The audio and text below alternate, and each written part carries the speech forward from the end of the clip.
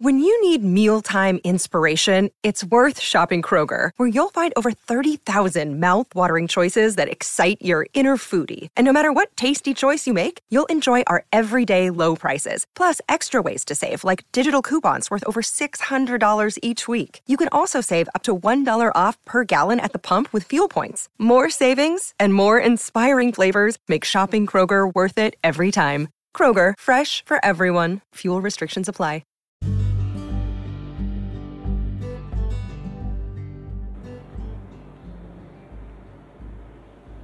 Welcome to Celebrity Success Stories. I'm your host, Madam Bree. In today's success journey, we're listening to E.T. Canada. They're doing an interview with the magnificent Taylor Swift. She's going to talk about re-recording Love Story. So let's see what she's been up to. Someone else who's taking control, Taylor Swift. She has dropped the first song from her sessions, where she is re-recording all the songs from her first 6 albums in order to gain back control of her masters. Yeah, she has decided to start with her second album, Fearless. So the original album cover is on the left. That album was released in 2008 and went on to win Album of the Year at the Grammys. On the right is the album cover for Taylor's re-recorded version. She'll release the full album on April 9th. But overnight, she dropped a version of that album's original first single, Love Story. Yeah, here's what Taylor told Apple Music's Zane Lowe about the process of revisiting and reimagining all these old songs. It makes me feel really close to those songs again. And it also reminds me that, obviously, I want to keep a lot of cool surprises for the fans until I'm ready to show them fully to everyone. But the reason that I feel so passionately that artists should own their catalogs is because if you are the creator of all of this music, you're the only one who actually knows the ins and the outs of it. You're the only one who knows what almost was written.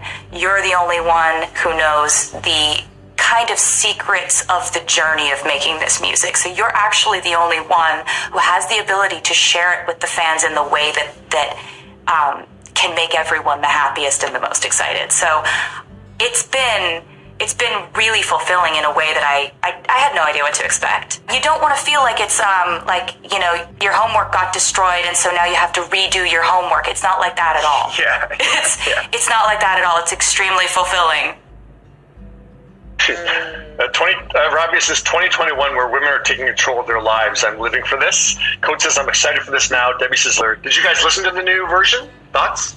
Yes! Are you kidding me?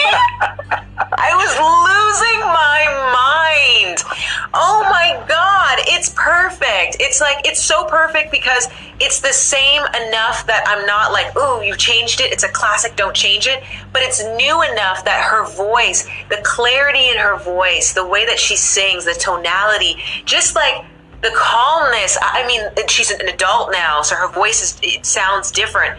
It is so cool to make music when you're a teenager. And obviously I have records that I listen to and I'm like, oh my God, my voice when I was 14 or 16 or 18, to go back as an adult woman and re-sing them and fix the little things that have probably been driving her crazy for 13 years is incredible. But it sounded, I am so excited. And then the new cover, I'm so here for this. This is so good. I love it. I love it.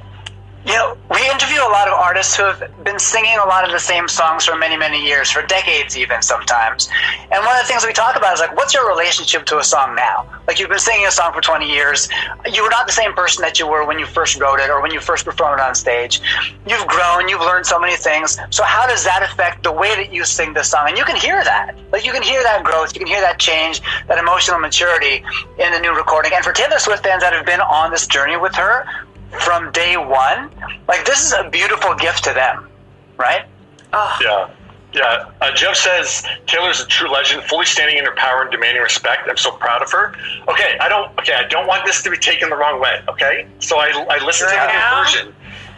No, I'm not knocking it, but I'm just saying I didn't hear any difference whatsoever. I'm not saying that in a bad way. I listened to the new version and then I went and put back the old version. I'm like, what's the difference here? No, so what are the differences, Keisha? Honestly, is it lyrically? different? Is okay, first of all, audio quality. Instrumentation, it sounded all the same. Audio quality 13 years ago to now is incredibly different. Tell me about production. Okay, production-wise, what did she do to microphone. I mean, there's not much change. It's very subtle. But her voice. Come on. No. It's important. No, it's the quality of the microphone 13 years ago till now. It's going to capture certain nuances in the voice that you're not going to have 13 years ago. Just the fact that her voice has evolved so much since then.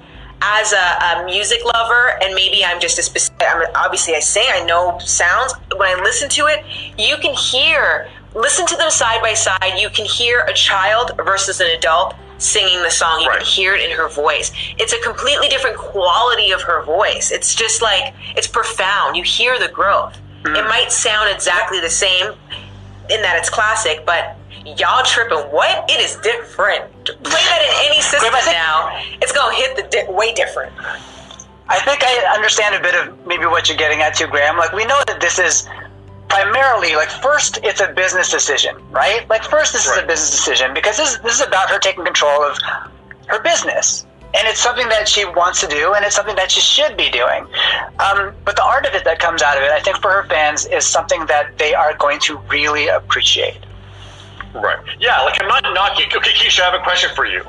Because we kind of talked about this before, like, is she going to change songs at all? Like, so would you be fine if she re-records these 6 albums, all those songs pretty much sound like Love Story in terms of, like, they pretty much sound exactly the same. She's just updating the quality of the sound and the microphone. Like, you're going to be okay if there's really no changes at all? Re-recording the master for me, when the records that are as classic as they are, most people don't like when a classic is changed at all. Right. I think she's already showcased that she was able to recreate a classic that is not going to tweak my ear when I'm driving along. When the radio decides to swap the old version for the new version, it's not going to be enough of a, what is this? This doesn't even have the same nostalgia. It has the same nostalgia, but the quality is better. It's almost like taking something in like Pink Floyd era and remastering it now. The quality is just different. That's why all those remastered projects from the back in the day are just so incredible. I am okay with that. If she wants to deviate, give me a live version, sis. Give me the acoustic. Give me the remix album. Give me all the other versions if you want to go repurpose things. But you know what? She's so nifty. That's the word I'm going to use. Taylor Swifty is very nifty. She's going to find a way to make everybody satisfied. Okay? Right. That's what I know about her. I'll just leave it at that. Okay. Let it go. No, I'm not upset. What are you saying? Four Sigmatic makes coffee crash free by All right, guys, thank you so much for tuning in. That was E.T. Canada on Taylor Swift's remake of her album Love Story. You guys can catch us right here at anchor.fm.com each and every day. I'm your host, Madam Bree. See you guys next time.